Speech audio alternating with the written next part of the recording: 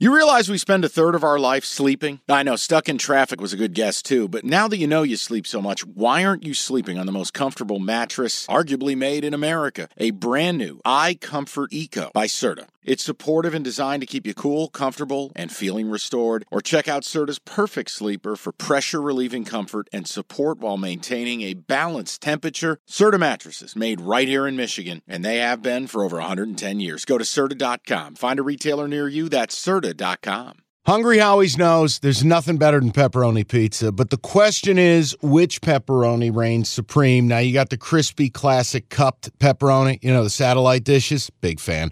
But why choose one when you get both? They got a pepperoni duo coming up. See, this is more up my alley right here. Pepperoni duo, you're getting the classic cup pepperoni, plus the original, plus 100% real cheese, unlike a lot of these other places around town. Get a large pepperoni duo, $9.99, only at Hungry Howie's. Now, I know I said I'm the West Coast correspondent. A lot of that is because on the East Coast, these guys, especially a guy like Mike, all that gray hair, he's going to bed, right? Costa, he's going out probably or going to bed. Me, after, Pac-12 after dark, the sun is going down over here. That's a 7 p.m. kick for me. We don't have too many Pac-12 after dark games here, but I am going to get into what used to be the Pac-12. RIP to that, especially with news that Stanford is joining the ACC. SMU's joining the ACC this year coming up. So it used to be the Pac-12. I'm going to Oregon State and San Jose State. Oregon State, 16.5-point favorites on the road.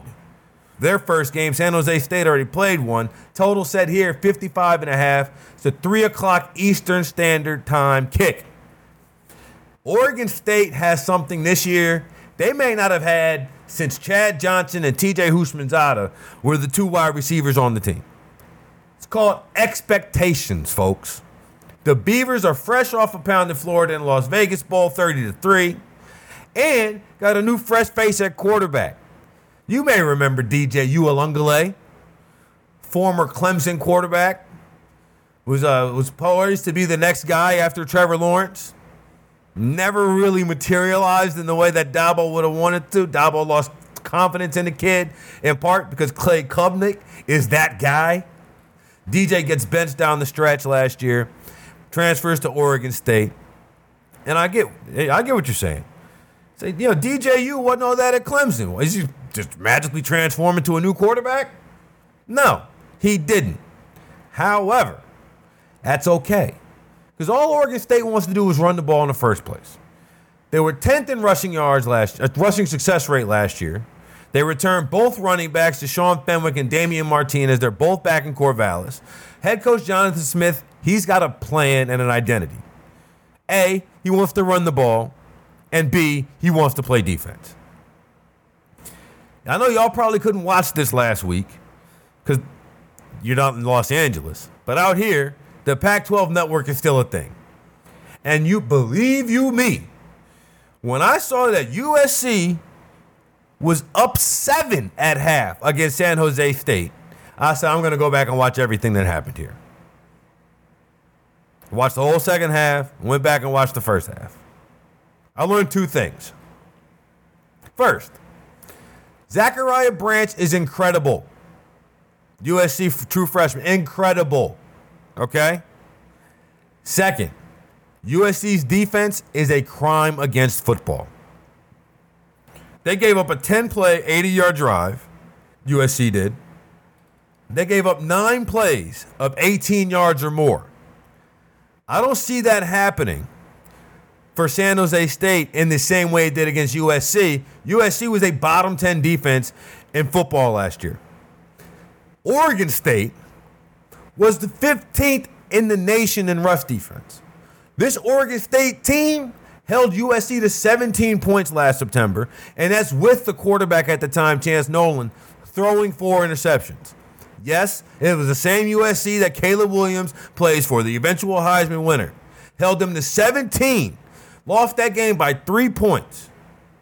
Now, you may have already seen the impact of some of the new rules in college football, mainly the clock. No more stoppages on first down, okay? And especially with a lot of these teams playing the spread that they play it now, It probably was something that needed to be looked at because there's so many incomplete passes. How long should this game take? I'm of the belief that only 2 things should be over 3 hours long. That's football games and airline flights. However, college football was getting up there at a certain point. It's like, all right, we got to figure something out here. Baseball adds a clock. College football stops stopping the clock. Baseball adds a clock. College football stops stopping the clock on first down. That should greatly impact the scoring here. Again, because the Beavers want to come out and set a tone for this season, especially because their conference is falling apart. It's actually falling apart. I'm going under 55.5 here.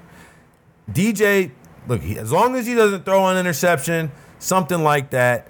I also see Oregon State covering the 16.5 on official play. I'm going under, though. As long as DJ doesn't turn the ball over and everything goes kind of according to plan, they should cover this 16.5. But I'm going to go under 55.5 because I don't think that San Jose State is going to be able to score 28 points on Oregon State the same way they did on USC last week.